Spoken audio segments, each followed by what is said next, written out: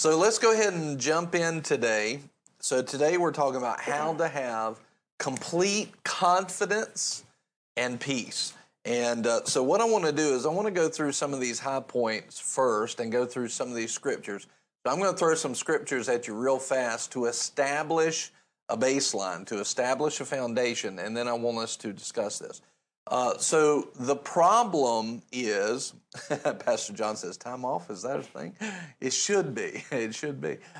So the problem is that many times people are walking in such a burden of their life and they're carrying the anxiety of life that they are not in peace, they're struggling, they're having all kinds of issues, that God has actually given us the grace so that we don't have to have that. In the end, because of that, now they're not flowing in confidence. They're not confident in what they're doing. They're not confident in where they're going. They're not confident in how to get there. They're not confident in their destiny. And they're out of peace in all of these things. And there's a solution that God has provided for us. And I want to lay the foundation of that. But what it's going to come back down to is trust. So I'm going to trust y'all to keep up with the comments like always. But what it's going to come back down to is trust. Do we trust what God has said? And the issue is we say that we do. We know the items many times. And we agree with the items. But do we actually trust it? And the answer is no. We don't actually trust these things. And so I'm going to show you this. So think about this. What is it that would cause somebody to lose confidence? Why would they have a lack of confidence? And generally the answer is because they don't know what to do. They're unsure of themselves, right?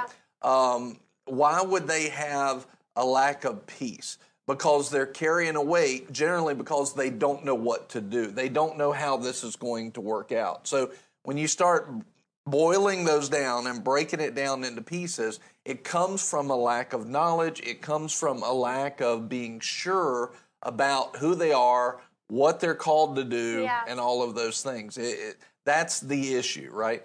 And so many times, I watch people in a lack of confidence and a lack of peace because they don't know who they are and what they're doing. Now, I have a friend, and he came to me, and one of the things that he said to me was this. He said, man, you've got to be one of the most confident people that you ever know. And I was thinking, I don't feel like that. I don't feel like I'm the most confident ever. But what he was seeing, and I want you to see this, he was seeing the confidence of my relationship with God.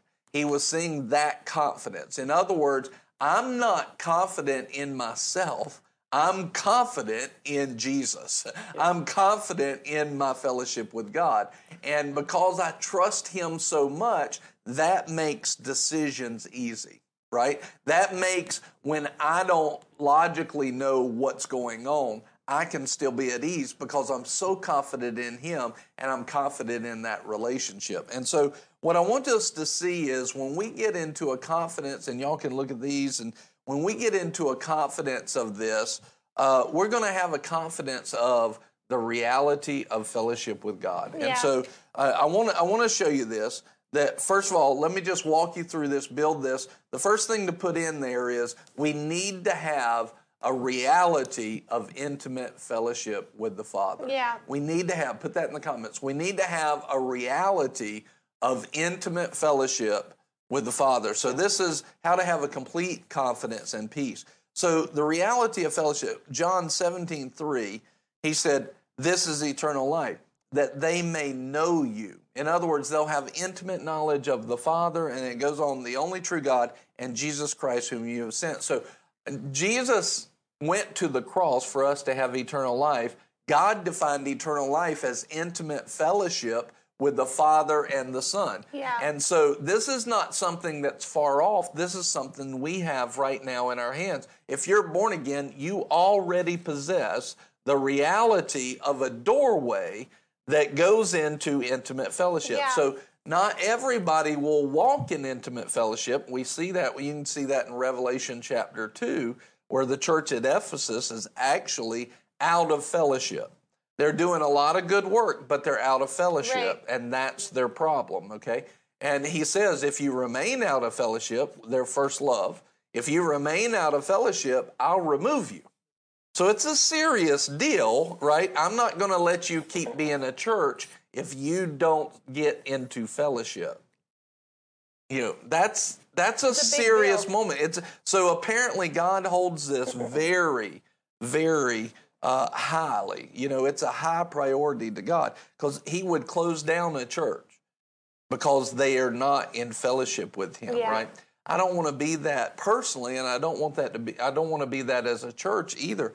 We need to stay in fellowship. In other words, if he's holding us, think about this, if he's holding us responsible for intimate fellowship with him, then obviously he's given us the tools to make that come to pass. In other words, he can't hold us responsible for something that he's not given us the ability to do, right? That would be unjust of him. So obviously he's given us the ability to walk in that.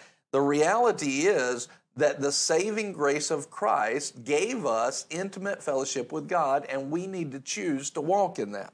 Now, here's one of the issues, and this is really where I'm going today, is how many Christians believe that they can have that type of fellowship? Not many. No, not many. They'll agree with it, they'll amen it, but their lives don't have the fruit of it. And I'll tell you, as I was a young minister coming into ministry and starting to see behind the scenes of some churches and things like that, I was so discouraged. Because what I saw was a lack of intimate fellowship in the leaders, in the pastors. And I went, oh my gosh. Like, I'm thinking everybody's walking on like this ethereal plane, you know, and I walk in and they're all just as worldly and they don't have any fellowship with God, and they don't know how to hear from God. And I'm like, what is going on? You know, it was very, very discouraging. And I realized, as a matter of fact, it made me not want to go on. Yeah. It made me want to just say, I don't want to be this, you know. And of course, I had a talk with the Lord out of my fellowship. And I said, Lord, I don't like this at all. And he said, then you be the person that you're looking for. Yeah. Right? You be that person, right? And so I sought to be that person. I sought to go after God and have that intimate fellowship. And I found that very quickly it started raising me to places that I wasn't necessarily comfortable with. So, for example, there's multiple ministers that were my pastors in the past, that I have a ministry that's advancing more than theirs is, things like that. Not all of them, but multiple places. I noticed that my revelation and my knowledge grew beyond that, right? And so you start to see, not all of them, many of them sowed into my life, but there were multiple ones and I didn't like that. I didn't want to pass my leaders, you know, but did I have a responsibility to do that? You know, yes, because my call and your call, a believer's call, is to go after God. So it was uncomfortable to my flesh. Now, I'll tell you, if you're here at Boomerang and you're trying to pass me, you know, spiritually, then I'm going to give you a run for your money, you know, and I'm going to try to not let that happen, not because I'm competing with you, but because I'm going to keep going after God. I'm going to keep studying to show myself approved. I'm going to continue to judge myself. I'm going to continue to grow, right? And so that means I'm going to continue to spend time in intimate fellowship, because that's the key. In Him we live and move and have our being. And so, I've had people that thought they were, and then, the Lord even told me one time, He said, just wait a few months and see what happens. And a few months later, they weren't around, and I was still going, Yep. So God's looking for diligence in that, not just a spike. Right. Okay? Not just a spike. But what I'm getting at is there's a fellowship and there's a relationship with the Father and the Son that is so real. There's the reality of intimate fellowship where you and God are walking hand in hand, and it's every second of every day, and it's awesome. Yeah. I mean, it's awesome. And so that's what God wants for us. He wants that reality. And I'll think about that. Think about that. If God walked into this room and God's sitting here, I mean, the room's, just pulsing with his power and his glory, right? How confident, besides being overwhelmed by his glory, you know that you're his. You know that you're in his family. How confident are you going to be? Like, are you concerned about not being able to pay the bills? No. Are you concerned about getting healed? No. No, because all of that's happening right now. In his presence is fullness of joy. Just his presence is starting to bring things about, right? Yeah. So we would be so confident. But the issue is we can't see him physically most times. We can't see him. And so because we've been so walking by sight, we don't carry that confidence all the time. But yet we're supposed to have that confidence because he says, I'll never leave you nor forsake you. Yeah. Lo, I'm with you always. I'll never leave you nor forsake you. As he is, so are we in this world. We are seated with him in heavenly places. Our closeness to God is always there, always readily available. Yeah. Why is it we are not confident? And it's because we don't have a reality of that relationship. That is not a reality to us. It's not a revelation to us. And yet the Word tells us over and over and over again that it's supposed to be a reality. So when you look at that verse right there, this is eternal life that I've already given you through Christ. Anyone can grab a hold of it. That eternal life is relationship. James 4:8 says this. He makes this promise. Draw near to God, and he will draw near to you. He'll draw near to you. Yeah. Draw near to God. He will draw near to you. James 4:8. Jeremiah 33:3. Call to me, and I will answer you, and I will tell you great and mighty things which you do not know. Yeah. Call to me, he says. In other words, he's there. All of basically John 15, abide in me. Yep. About it. How many times is he talking about this reality of fellowship with him, that we're supposed to abide with him, we're supposed to be with him, we call to him, he's there, he'll never leave us, he'll never forsake us. But see, okay then, where's our confidence? If that's a reality and that's revelation, where's our confidence then? And then all of the verses that say in him. Yeah. In him, right? I mean, it's verse after verse. In him we live and move and have our being. All of these verses, in him, in Christ, right? Why would he write these verses about being in him if it wasn't dealing with an intimate fellowship and walking with him hand in hand all the time? And R.A. quoted this one, Matthew 28:20. He says, lo, I'm with you always. And another verse says, I'll never leave you nor forsake you. The Word has given us, put this in the comments, the Word of God has made fellowship a reality. Yeah. Now, we may not know that. The Word of God has made intimate fellowship a reality. And if it's not a reality, then we need to meditate on those verses. We need to get in those verses and get it to be a reality. And I'm not talking about just that we recognize. I'm not talking about just that we recognize that fellowship is out there and real and I can have it and amen. I'm talking about a reality where we are actually walking in it, where we're walking in it, right? This is where you are talking to God. You are hearing from God. He's leading and guiding your steps. Yeah. Why? Because the Word has made intimate fellowship a reality, and He's told us to be in that, so we should see it. We should see, put this in the comments, we should see intimate fellowship as a responsibility and requirement. We as believers should classify intimate fellowship as a responsibility and a requirement. And we need to put that out there in the meme world. We should classify intimate fellowship as a responsibility and a requirement. And now, The issue is that I've watched most people, even pastors, don't. You've heard this story before. I was in a meeting with some pastors. They were beating the bush, beating this dead horse about this one issue. I know we have been talking about it for 2 years. And finally, and first of all, I didn't think we should be talking about it. It was something they were wanting to do to be like politically active. And I thought it was a waste of time the whole time. But they were talking about it for 2 years.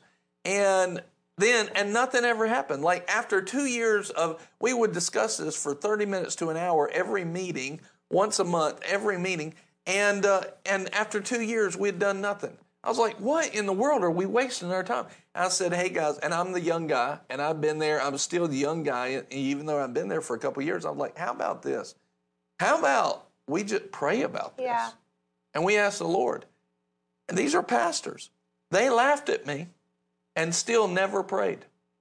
See, I'm thinking, let's go into our intimate fellowship and draw from this. These are the leaders of a region. Yeah. These are the leaders of a region. They laugh at me and still don't pray.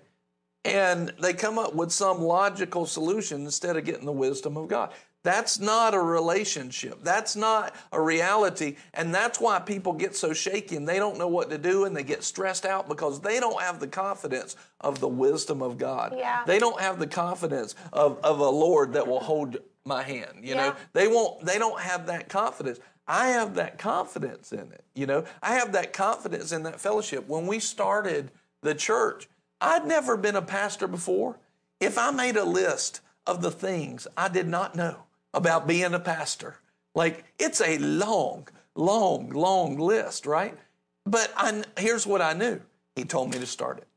He told me to start it. That's all I needed. Yeah. He told me to start it. I knew that in that fellowship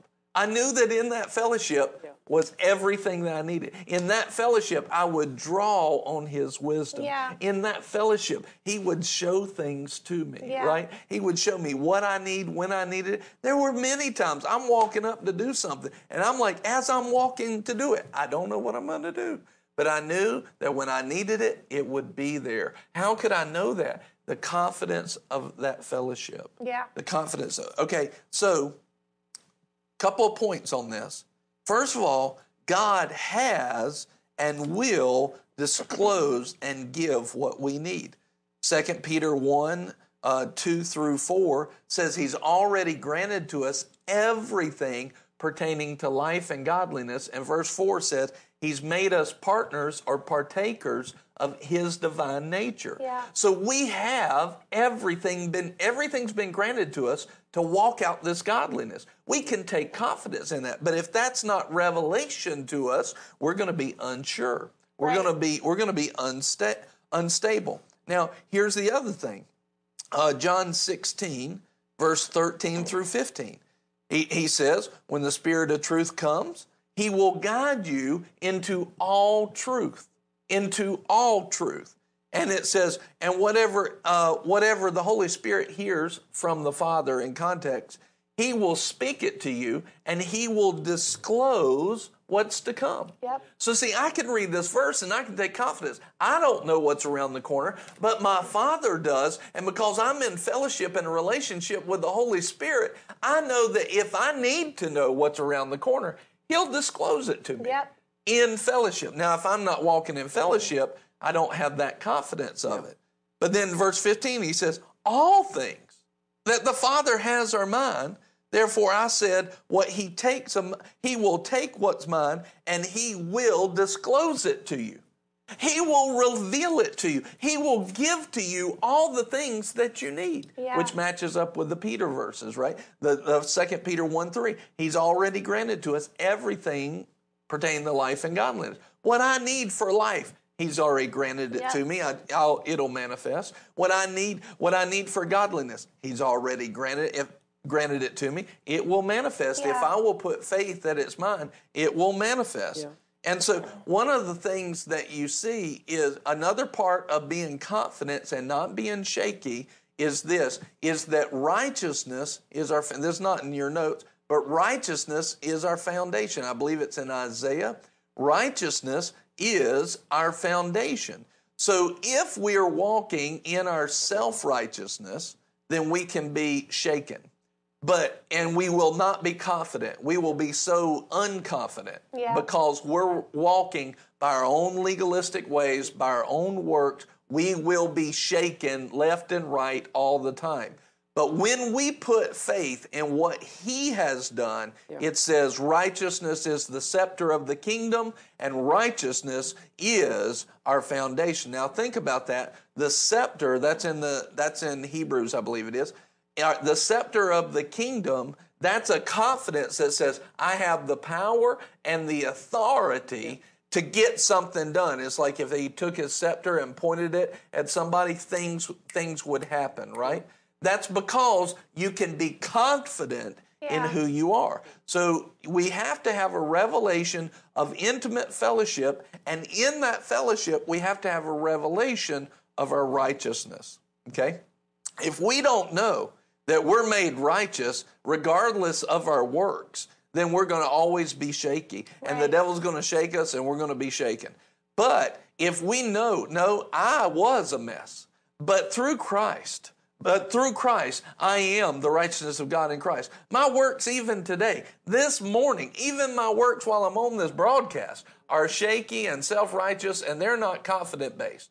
But if I put my faith, even in this moment, when I'm feeling like something else, but in this moment, I put my righteousness and I put my faith in the righteousness of God in Christ, and I'm righteous by him, a confidence is produced and a foundation is there. Yeah. Now, the last thing that I'll show is this, is that as our ultimate substitution, and as Jesus was our example, he leaned on the fellowship of the Father that gave him this confidence. Remember after he did the Sermon on the Mount?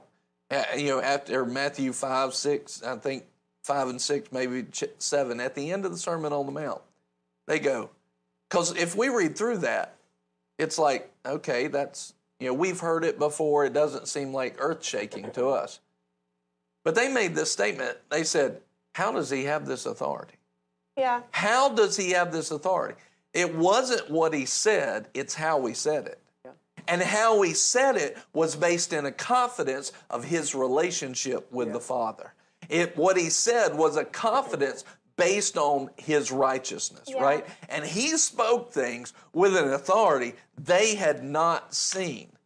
He was our example because we're supposed to speak from the same authority based on his righteousness that we receive by faith and his confidence that he had in intimate fellowship with God. So the issue is, how do we have confidence? And if you have confidence, you'll have a peace. Yeah. Right? If you know what's about to happen, you have a peace about it. People could be flipping out, but you'll have a peace on it. So the two main areas are to have confidence and peace is to have revelation of your intimacy. Walk out intimate fellowship with God. Intimate fellowship with God. And 2, receive and walk in the righteousness of God in Christ. Yeah. Not your works, not self-righteousness, but believe by faith in his righteousness. So as our example, look at this with Jesus. I want you to see a couple of things here before we talk. I know y'all probably are bursting with stuff to say because I've talked for long enough. You are good. You could probably have interrupted me like 10 times already. But anyway, so all right, listen to here. As our example, I want you to see some things because Jesus was our perfect example. So I want you to see some things that he did in these verses. John 5:19, therefore Jesus answered and was saying to them, truly, truly, I say to you, the Son can do nothing of himself. Now think about that. How many things have we been doing that God wasn't even in? We came up with an answer, but we never even asked God. Yeah. We came up with an answer, but and we might have prayed, Lord, help me do it. But all of the answer was all logic, running logic in our head. God really wasn't in it. It was all logic, right? It was, we prayed, and we want to believe that the logic we had was God, but how many times was it not really God? Probably so many more Probably than we want to admit. A great point. So many more than what we want to think, and believe. All right, but Jesus said this. This was Jesus' approach. I will do nothing. Yeah. Nothing unless it's something he sees the Father doing. Mm-hmm. So as our example, he said, I'm not doing nothing. Yeah. I ain't doing squat. Not doing a thing unless I see the Father doing it. Yeah. And so he didn't make a bad confession. He didn't do anything unless he knew the Father was in it. Right? Now that's one thing. But now I want you to watch this. How many things did he do? And I want you to see this. He says, for whatever the Father does, these things the Son also does in like manner. So not only did he do what the Father did, but he did it in the specific way that the Father did it. Yeah. So not only did he know where to go or what to do, he knew how. He knew details. And what does that tell us about his relationship? He had a fellowship with the Father. Well, can we have that fellowship? That's exactly why Jesus gave his life, was for us to have that reality of a fellowship. Yep. Let me show to you again. These are 2 points where we talk about quite often. John 12:49. Jesus said, for I did not speak of my own initiative, but the Father himself who sent me has given me a commandment as to what to say and what to speak. Yeah. What to say and what to speak. Read this in the New Living. It says, I don't speak on my own authority. The Father who sent me has commanded me what to say and how to say it. Yeah. So it's not just what to say, it's how. I mean, Jesus was getting downloads out of his fellowship with the Father that was very detailed. Very detailed. Yep. What to do, how to do it. Yep. And then in the New Living, in John 5:19, backing up that verse, Jesus says, he does only. Yeah. Only. It's an absolute. I don't do anything if I don't see the Father doing it, right? I only do that. So, and then he says, I only say what I hear him say. In other words, everything that Jesus did for all of his life was all Father directed. Right. Was all God directed, right? That means he had an intimacy that was ongoing. There weren't gaps in it. It was very detailed. It was very alive. It was very fresh and on time. It was all the time. And he's our example. We're supposed to walk like him. Where is this in the church?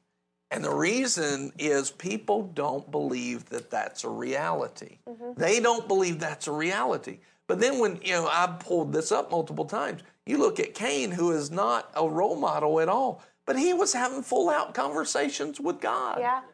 Where is our full-out conversations with God? Yeah. Where is this interaction with the Lord? Where is this intimate fellowship? And so years ago, I found it as a revelation. And, there was nobody around me at the time telling me that, no, that's not right, you can't do it. So I just went after it.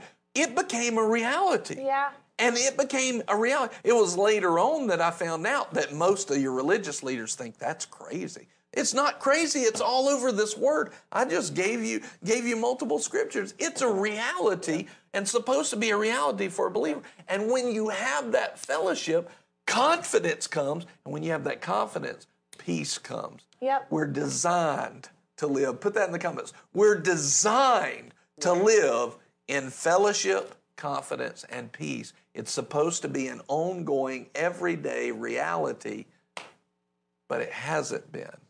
And I want to change that. Amen. I want people to walk in it. I want you to see it. I want you to grab a hold of it. And I want you to have that confidence as well. And I've watched many people that just don't have confidence in that. And the issue is they don't have the reality of that fellowship and a revelation of their righteousness. Yeah. What stuck out to me was, like, you see that in Jesus, and like a lot of people can be like, oh, well, Jesus. Mm-hmm. But the scripture that kept coming to me was Acts 4:13, where you see the disciples or the apostles at this point. Yes. In Acts 4:13, like they're talking to the leaders. They were arrested, and they just were being like Jesus. Yes. And in Acts 4:13 it says this, "Now as they observed the confidence of Peter and John and understood that they were uneducated and untrained men, they were amazed and began to recognize them as having been with Jesus." Yes. They recognized the fellowship They had been in fellowship. Like you look at them pre-resurrection. Can't believe I didn't put that verse in my notes. Great call. You look at them pre-resurrection, when Jesus was taken away from them, they had a whole different level of confidence. But then post-resurrection, all of a sudden now they didn't just have confidence, Jesus rose again, but there was something put in them, the Holy Spirit that was put in them that gave them a whole different level of confidence, that now it's not just, God with us, it's God in us. That fellowship, they hadn't just been with Jesus in the past. No, they were carrying Jesus, the same Spirit that raised Christ from the dead dwelling in them was carrying them. So now they get arrested. They're in front of religious leaders who are saying, don't do this anymore. Yes. Who are we going to listen to, you or God? Yeah. And even in that statement, there's fellowship involved because we're listening to God. We're in fellowship with God. And what He's telling us to do, we're going to do that. And they saw this confidence from these people. And they've been with Jesus. They recognized the fellowship that they had, but based on their confidence. Right. And the confidence that they carried in light of persecution and arrest and all these things. They recognized their fellowship by their confidence. Yeah. One other thing before we completely jump into the conversation that I want to throw in there is, how about wisdom to know what to do? Out of this fellowship and out of this relationship comes a wisdom. He says in James 1, if any of you lack wisdom, let him ask of God, who gives to all men liberally and without reproach. And then it says, let him ask in faith. Yeah. Don't waver, And so he says, because that man's going to be tossed around like a wave of the sea. And so one of the things that we see is God wants us to have wisdom. But I want you to watch this, because this goes back to this relationship and this balance of confidence and knowledge and wisdom of God. Is I watch people all the time, religious leaders included, that think they know what God said to do, and then they jump out into it, and then they got to change it up and everything, and they don't know. And I've done that too. I've done it plenty. But it definitely has gone down, because when you understand your relationship, I'll tell you this, if you don't know what God's telling you to do, then either one, you need to keep praying about it, or He hasn't spoken. Because if you're asking for wisdom, He's going to give you wisdom out of this fellowship. And so if you don't know what that wisdom is, you don't have that wisdom. It's got to be a knowing. Now, that knowing can come from a still small voice, and you need to pray those things out. But you need to know what He said. And watch this, and you can. There's many spiritual leaders that think it's always like vague and kind of out there somewhere, and maybe you'll get a glimpse of it, but you never know. I've heard leaders talk like that. That's not a reality, and that's not confidence. That's not the relationship of God at all. That is the beginning of a relationship, maybe, but it's not the fullness of it. And so when you are in this I'm confident. If I don't know what to do, and I know that God said it, then I hadn't heard from Him yet, and I'm not moving. And people say, well, you need to move on this at the time. And I was like, I ain't moving. Jesus only did what He saw the Father do. If I've not seen it in the Father and I've not received that in fellowship, I'm not moving. I cannot tell you how many times that has saved me, how many times that's been a blessing to me, over and over and over and over and over again. Well, one of the things that, as Betty was just sharing, that the Lord brought to me is something that I've heard Brother Tracy say before. Brother Hagan has said it, that, Brother Dag Heward-Mills. When you read on prayer, you read on fellowship, one of the things that they say is many people don't know who to talk to. Yeah. They'll go to talk to the Father, or they'll go and talk, they'll just speak. But we've been given a helper. And obviously Jesus is our intercessor, but there's a power that we've been given, and his name is Holy Spirit. And that's why so much, in my opinion, so much of the church doesn't have fellowship, because we've underesteemed Holy Spirit. Yes. We've underesteemed who he is. He's not just the helper. Yeah. The word literally calls him the revealer. When you get into 1 Corinthians 2, it says, things which eye has not seen and ear has not heard, and which have not entered the heart of man, all that God has prepared for those who love him. He's literally saying these are things that your brain can't comprehend. But he says, even so, the thoughts of God no one knows except the Spirit of God. Now we have received not the spirit of the world, but the Spirit who is from God, 1 Corinthians 2:12, so that we may know the things freely given to us by God. Yes. God made them available. Jesus died so we could have them, but it's Holy Spirit who speaks them to us. And if we don't have a fellowship with his Holy Spirit, if we don't understand the flow of the Holy Ghost and how he brings things to our spirit, how he'll communicate to us, then we have little hope of hearing from him, because we're expecting it to be this great big, like, pie in the sky sort of firework moment. But Holy Spirit brings things up to us in in specific ways. Mm-hmm. And that's where it logjammed for me. You and Pastor Nicole would tell me often, you need to get a revelation of the Lord. You need to know who you are. You need to develop your fellowship. And I was like, okay, task, check, do all the things. It had nothing to do with me. It had everything to do with me getting to the place where I learned who he was. Yeah. Where I just began to meet with him and have time with him. And it came down to knowing him. And when I started to know the three parts of the Lord, there's a Father, there's a Son, and there's a Holy Ghost, things started flowing differently. Yeah. Because instead of going... Not that there's a wrong part of God, but instead of going to God when I should be going to Holy Spirit and asking him for wisdom, and going to Jesus and asking him for certain things, I was just making it so convoluted, when it was just, Holy Ghost, reveal to me what you want me to know. Reveal to me the Father's heart. Because they're three in one, but they're three. Yeah. There's three parts of him. Right. Yeah. Well, that goes back to the verse John 16. It says, but when he, the Spirit of truth, comes, he will guide you in all truth. Yes.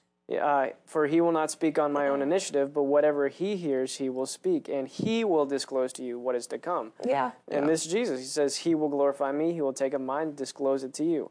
So that who's the one doing the disclosing? It's the Holy Spirit. Yeah.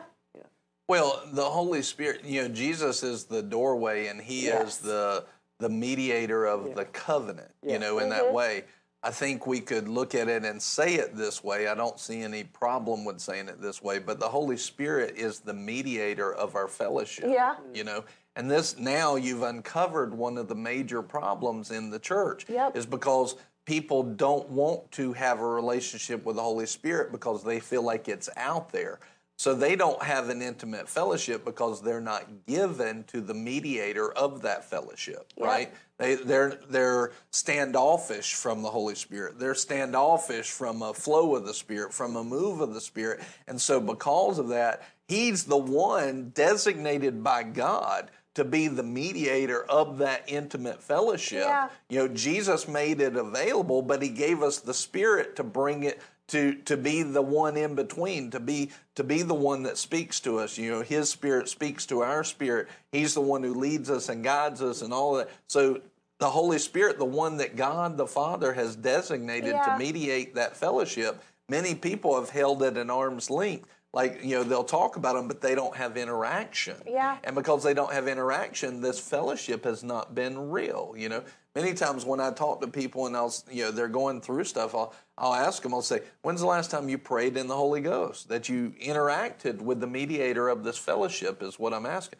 And they'll be like, it's been a while, it's not been enough. I was like, you need to do that. You need to pray in the Holy Spirit a lot. You should, if you have downtime, if you're walking from one room to the other, pray in the Holy Ghost. If you're getting ready, pray in the Holy Ghost, pray in the Holy Spirit all the time. But in order to pray in the Holy Spirit, you got to be filled with the Holy Spirit. Yep. And how many people are afraid of that? So they've restricted their own fellowship because of that. Yeah. Well, what you just said brought up something that the Lord was talking to me about, and it's, we can pretty confidently say that marriage is something that's attacked by the enemy because marriage is supposed to be a picture of God. Yeah. It's the same way in this fellowship with the Lord, because when we have a fellowship with the Holy Ghost, that is going to lead people to know how to connect to their Lord and Savior that much more. Why else would Holy Spirit get attacked so much? Because it's a power source, not just for lightning bolts to shoot out of your hand, but so that way we have access to Him directly. Yeah. Directly. And what the Lord was talking to me about was, when you started ministering this here at the church, Pastor Brian did a series called Reset. He did it back in 2014. He did it on Connection Show. He's also spoken that he's going to do it again soon, so be on the lookout for it. But it was about huge revelation. And it goes hand in hand with this. It's about resetting back to your first love. And what, as you were talking, what the Lord just kept bringing up to me was the first time my husband George ever told me that he loved me. In that moment, and for weeks, I was on a high. Everything, my thoughts went around, George loves me. Yeah. George loves me. George loves me. Yeah. And you couldn't knock me down. I was set. I would meditate on it. You couldn't speak a word to me about how George didn't love me because I was so confident. I knew when he said it. I knew where we were. And so if somebody had come up and was like, "Are you sure?" "Yeah, no, I'm sure." I promise it happened this day, this time. But I was meditating on it. I meditated on it so much that it became who I was. Yeah. When we get born again, there's that initial confidence. That's why, fresh believers, they're often the ones sent out to soul win, because they have a confidence and a high of, I have a Savior that loves me. Yes. He loves me. Yeah. And that's where we need to start meditating. Again, going back to our first love, remembering who we fell in love with first, Him. He loves us. Yeah. Probably one of the biggest encounters I've to date ever had with the Lord here at the church. I'm not going to go into all of it, but the takeaway, I was with the Lord. I was with Him, and in that moment where it's He and I, all that came up out of me was, I'm loved by Him. Yeah. I don't have any problems. Yeah. I remember. So it's the same revelation that you have with George. Yeah. Yeah. When you got that revelation, then when George said that, you had the same. See, if we get that revelation of God loving us like that, it changes our fellowship. But and I know this is a little longer and I apologize, but the point that I want to get to is, in those moments when it first happens, it's so in you that nobody can shake it out of you. That's right. I know this to be true. The enemy hates marriage. He hates our intimacy with the Lord. And so he wants to just sow doubt and division in there. But if we'll have that revelation and keep it in front of us of, my God loves me. I am loved by Him, and nothing can separate me from Him. Then we're going to be more grounded when those thoughts come. Yes. Well, and so I think Buddy's got something, but I want you to do this. If you have... Can you see this? Can you see this as being an issue? Can you see this as being a problem that we need to get better at? Yeah. And can you see this as being the solution to it? And do you have questions about it right away? Put them in the comments right now, because we're not going to go forever on this broadcast. But here's what I want to ask you is, all right, we get a revelation of God's love and the intimate fellowship that He wants. We get a revelation of His righteousness. And in those moments, you can't be shaken. Why is it that we can be shaken a few weeks from then? Because we've left it. We've drifted away. Our eyes aren't on it. But has the truth remained? Is the truth still there? Yes. So the truth is not gone, but we've not done what it says Abraham did in Romans 4. Yeah. We've not become fully persuaded. Yep. In other words, we were persuaded in the moment for a season, but then we go a few days and we don't meditate on it. We don't have it as an ongoing revelation and reality that remember, he told Joshua, meditate on my law, meditate on the word day and night. Yeah. Then you will make your way successful. So we can get a revelation of it, but not continue in that revelation. And then the issue is we're not fully persuaded. The truth is still there. It's still just as strong. Yep. Just as strong as when you had it. Yep. It's just as strong, just as powerful. But if we don't apply faith to that truth, then we won't see the outcome. Yeah. So what happens is we can have this great revelation, have this great moment in church, but if we don't take those words and continue to grow their strength and the reality of it, then we will see a downfall of the manifestation of it, right? We'll see that decline. So we have to keep these things fresh. That's why we need to meditate on the Word day and night. When I watch people that are like this, the issue is they're living from church service to church service, but throughout the week, they're not meditating on those truths. Yep. They're not meditating on the Word of God. And so they don't stay at this place of revelation. They actually, where their revelation goes, their life goes. Yeah. Right? And so they'll have a revelation one time, they'll agree with it, they'll amen it, but then they can lose it. They can leak that, so to speak.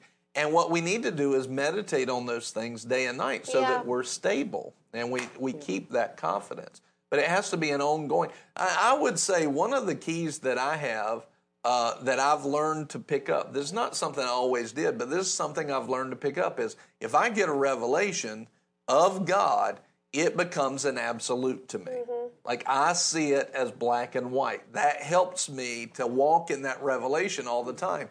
And so, but I watch as people will allow what should be black and white, I watch as the enemy comes in and dulls it and turns it gray. Mm-hmm. And now it's a question mark to them. And when it becomes a question mark to you, you can't apply faith to it. Yeah. It has to be an absolute promise, an absolute truth to us. Yeah. And we've got to receive. That's what a child would, if I told Luke right now, hey, as soon as this broadcast is over, we're going and we're getting, Sweet Frog. Like, he's holding me to it.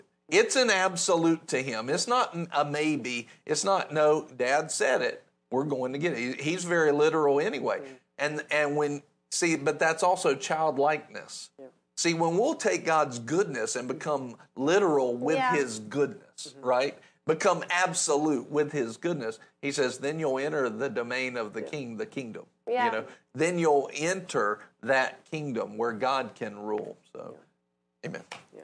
Yeah, no, the only other thing that was sticking out to me, I think it's 1 John chapter 4 when it says there's no fear in love.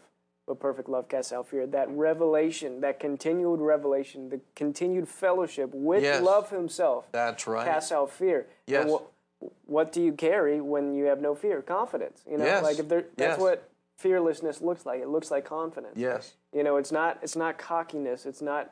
That's a great point. It's confidence. No, I know who I am in Christ. I know, I know who I am in Christ. Not I know who I am in me. Yeah. In Christ, in fellowship with perfect love, fears cast out, and I can walk in absolute confidence. Yes. That even though this situation looks rough, even though this person is getting in my face and telling me that I'm way off, or all these different things. No, if I'm in that continuous fellowship with love Himself, that I can have confidence, in whatever it is, and then and people can see and share that same testimony that they shared in Acts 4:13. That person shared with you, the confidence. I see the confidence. I recognize the confidence, and it has to be no other than they've been with Jesus. That's right. And I want that to be what people say about me. Is they've been with. I can tell Buddy's been with Jesus because I can see that confidence that he carries. Like I want that to be my testimony. And I want people to be able to say that about me. And there's no other reason other than I'm in fellowship with love Himself. Yeah. Amen. Glory to God. Did we have any questions? I've not been able to keep up. Yeah, amen.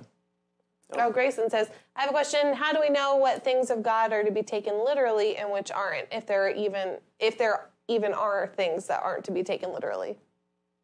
Well, you do have a lot of symbolism in the Word, and you have a lot of what's the word? Poetry, metaphors, and you have a lot of types and shadows, and poetry you'll find a lot of that.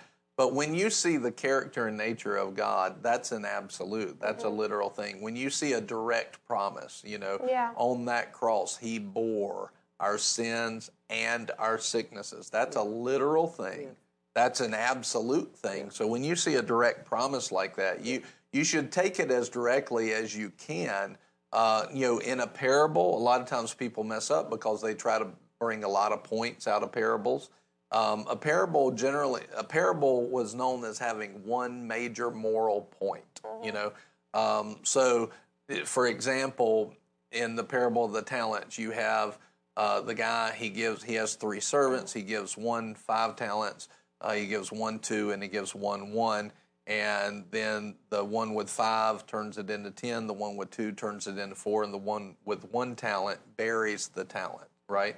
And he comes back, he tells the one who multiplied it, good job, well done, good and faithful servant. Tells the second one the same thing. Tells the third one that buried the talent, didn't do anything with it. He said the least you could have done was put it in the bank and get interest on it. And he says, you wicked servant. So the overall moral of that parable is what I've given to you, utilize it and seek to multiply it, right? Don't waste what I've given you, right? That's the overall. But then you have some people that'll go into it and say, now if God will give you 5, he will give you 10, and like you're pulling out something that's not literal there, and that's not a promise. That was an example in the parable. Yeah. And so that's where you would be mindful of that. But that's also where you have it, before you establish your own personal doctrines, get confirmation of them. First of all, it should line up with the Word. There should generally be 2 or 3 witnesses of a point like that. And, get confirmation with a pastor that knows the Word. If you don't have a pastor, if you have a pastor that doesn't really know the Word, then find another pastor, but find another church. But they should know the Word, and they should go after the Word and be studying. I'm not saying that they know everything there is to know about the Word. They're not God. But they're after it. They're going after it, And they'll go, you ask them a question they don't know, they're looking into it. They might not know. I had a question one time for the Lord, and I didn't get an answer for 10 years later, and I don't know anybody that knows the answer to it, really, that would know that answer to it. So it's not that they know everything, but they're going after it. Yeah. And you want to look for that, get confirmation of it before you set yourself on the absolutes. But when you see a literal promise, and look at, you can see most of those by looking at the names of God. So when you see Jehovah Rapha, he's the God who heals. When you see Jehovah Sidkenu, he's our righteousness, he's our banner, he's our peace, Jehovah Shalom. Jehovah Jireh, he's the Lord who provides. That's who he is. You're not going to change that. That's his character, that's his nature. He's a provider. And he will provide what he's promised, So you look at the names of God, you can see a lot of those literal things in that way. Now, take that, for instance, our provider, Jehovah Jireh, he's our provider. Well, obviously, he's made a direct promise to provide for us what we need and what we desire, but that heart's desire should be given to the Lord. So it's the desires that God has put in our heart, not just our flesh's desire. All right. So he didn't promise that he'd give us our flesh's desire. So you could say, I want that Lamborghini, and then you say, and Jehovah Jireh is going to provide it for me. Well, you're out of line with Scripture at that point, because God didn't make you a promise for that. Unless he gave you a direct word and it was confirmed, and you know that it was God, he hadn't given you a word for that. That now you're in presumption. You can only have faith on what he has spoken directly, either by Scripture or by the Holy Ghost to you. And so you don't take it and try to apply it literally to something that he's not said. That goes back to what Jesus said there. So that's a really great question. So as you're talking, what the Lord just brought something up to me, and I don't know if I've ever made this connection till right now because he made it, but what I believe he said was, the more secure you are in your fellowship, the less you need to dig for extra stuff in the Word. Yeah. And hear what I'm saying. I'm not saying that you don't dig into the Word. No, I get what you're saying. That's not what I'm meaning. But prior to me having any sort of true fellowship and intimacy with the Lord, I'd read and I'd study and I'd get in the Greek and I'd do all this stuff and I'd send pastor messages of, did you know that this is here and this could equal this and this could unlock Pandora's box? It's so cool. And you would do that. Like you would smile and nod and, okay. But I don't. Because I've done it. I know the mistake. But like as you're talking, I'm thinking of you and Brother Tracy and like the men of God that, you know, we draw on here at the ministry. Yeah. I haven't seen any of them attack the word of, I've got to find out who God is because it's only in the word. They're more dependent upon their intimate fellowship with the Lord to reveal the word to them instead of allowing logic to unlock the word for them. The Holy Ghost will disclose all things to us through the Holy Spirit. And the Holy Spirit is through intimacy. It's not through my study. You know, yes, study to show myself approved, but the point of that when you go to the full counsel of the word is while I'm studying, the Holy Spirit will unlock it, not my logic. Like I didn't even realize that I'd relaxed in my reading and studying until right now. Yeah, I was like, oh, well, that's different. And that was the point that I was getting ready to make is, so what'll happen, and this is a major trap in this, and this is where fellowship comes in and is so important, is a major trap is you're hungry for the things of God. You get in there, your logic and your soulish side, you know, the soul is the mind, the will, and the emotions. Your soulish side is running rampant, and you find what looks like to be a revelation, right? And the Bible already says there's nothing new under the sun. And you'll see that almost every deception, it's gone around before. You know, I remember. I'm old enough now where I'm starting to see the same, you know, deceptions, you know, cycle back around. You know, I'm starting to see they run in cycles, and the devil will pull them out for a while and pull them out for a season, and people fall for stuff and fall away from the church, and people fall for it because they don't know the word, and they're not in fellowship where God has planted them. They don't get confirmation. And one of the most tragic things I ever saw was a book came out, basically said you didn't have to go to church. And there was this lady that had gone to church for years and years and years and years. She read that book, got a revelation that she didn't have to go to church anymore, which is directly contradictory to the word. But because she read it in a book and it made her feel a certain way, she believed it. Completely fell out of church, seemed like her life fell apart and everything because she got a revelation. And really sad. Like it really hurt my heart, you know, hurt my heart. So this is the trap of that is that we want to go after God. We want to be somebody important to him, right? You want to be somebody important to him.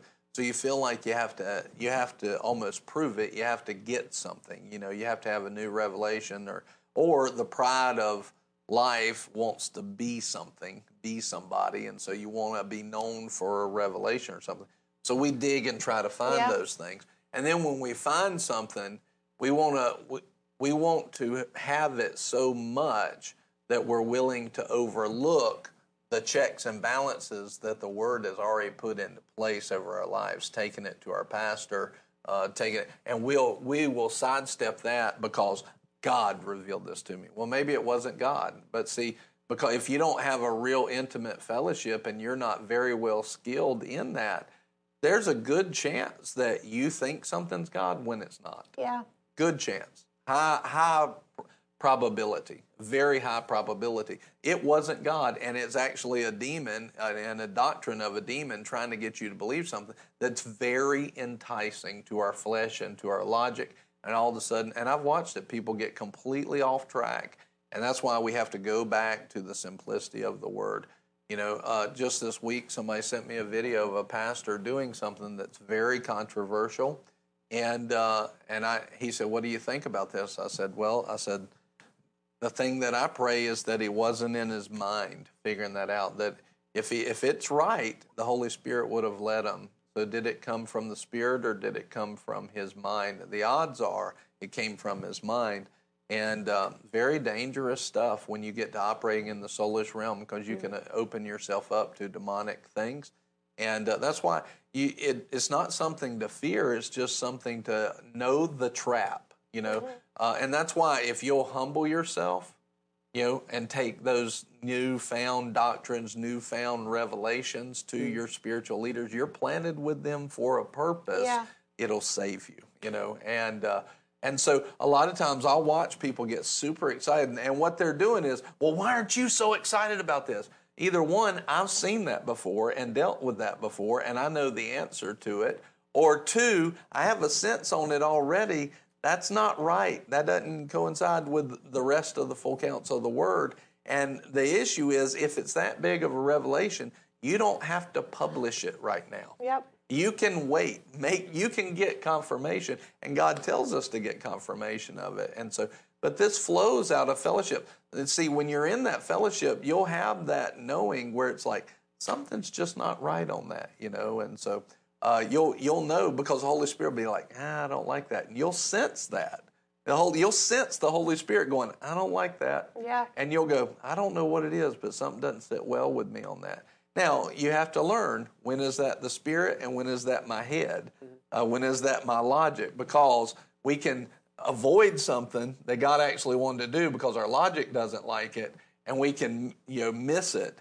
Or, you know, we could fall into something that our mind likes, but the Spirit doesn't like. Yeah. So you have to learn the difference, and the Word of God is sharper than any two-edged sword to show that difference. Yeah. What's doing the speaking in the three parts of man. And so if you don't know fully or like to study more on the three parts of man, we have a series on that. We'll put the link up for you here on the three parts of man, but you need to see that. I was talking to Buddy last week. If you don't understand the three parts of man and how they interact, then you will misinterpret Scripture. Yeah. All over the place. You will misinterpret Scripture. So it's a big key. Anything else? Amen. Well, we hope it's been a blessing to you. It's been a pleasure for us. If you have any other questions about this and walking in this confidence and peace, it is a fellowship with God that can be a reality. It doesn't have to be just a theory. It is, I can tell you from experience, it is a reality to Nicole and I. It is a reality to the people at Boomerang, at this church. It is a reality. We walk in that all the time. And I'm telling you, God does great and mighty things in that all the time. So we praise God for you. If you would like to sow today, you are welcome to. You can go to giveww.org. You can give Cash App, Venmo, PayPal, text to give one time or recurrently, cryptocurrency. You can do all of that right there at giveww.org, or you can look at that QR code, zap that, and it'll send you there. What we'd like to do, you don't have to give. It is not a requirement at all. We sow this broadcast into the world. That is for people that the Lord is telling them to give, or in their heart they desire to give and be a part of what we're doing. It is in the Word that we should be givers in that way. So he will be telling you to give on a regular basis, and we should want to give on a regular basis, but it's not mandatory and it's not under compulsion. So for all of those that are giving today, we want to bless it. Father, right now, in the name of Jesus, let every gift, every seed be blessed, pressed down, shaken together, running over into their lives. Lord, let it be supernaturally, exponentially multiplied, and let it be supernaturally quick as a return and a harvest. In Jesus' name, we praise you, Lord, and we thank you. Thank you that this is our year of multiplied increase. Thank you, Father. In Jesus' name, amen. Glory to God. Do y'all have anything else before we leave? No, sir. Well, thank you. Did you get something out of it? Oh, for sure. Praise God. Did y'all get something out of it? And we love you. We will see you tomorrow. And what I wanted to tell you is tomorrow we will be doing one of two things. We'll either be talking some more about this topic, or I'm not sure about it yet, or we will be going into Proverbs chapter 3. And so I'm going to seek the Lord on it. It's going to be one of those two. And but we're going into Proverbs chapter 3. If it's not tomorrow, it should be the next day. We want to do it this week. And so look forward to that. We'll see you tomorrow. Have a great day. We love you. And here is Abigail to take us out. Hey guys, make sure that you join us tomorrow, no matter what the word is going to be about. It is going to be powerful. It is going to be on time, and it is going to be Holy Spirit led just for you tomorrow. So make sure to join us at 11:30. I'm also going to tell you tomorrow is Wednesday, hint, hint, which means Bible trivia. You can win money just by getting the Bible answer correct. And some of them are genuinely really, really easy. But also, if you look in the comments right now, Buddy has put the 3 parts of man, the link to it in the comments. So if you're wanting that, there it is. I think as soon as this broadcast goes off, it will disappear. I think the comments will. So click it now. As soon as I'm done talking, then click it. And then you'll have that. But we want to see you tomorrow at 11:30. We also want to let you know Kickstart 2022 is coming up quickly. It is zooming. It is almost the beginning of February, and that means Kickstart. February 7th through the 11th, every night at 6:30, we're going to have Brother Tracy Harris with us. And it's, guys, the expectation, wherever your expectation has been for this upcoming week, it needs to go higher. It's going to be great. It's going to be awesome. Invite your friends and family. Get as many people to come as you can because no one wants to miss it. We also have registration up now. So make sure to go to bclife.org/KS. That's bclife.org/KS. And there you can register. Make sure, no matter who you are, you need to register that you're coming so that we know. And guys, it's just going to be great. So we hope to see you there. But until next time, we'll see you tomorrow. Make sure to click that 3 Parts of Man link in the comments. Bye.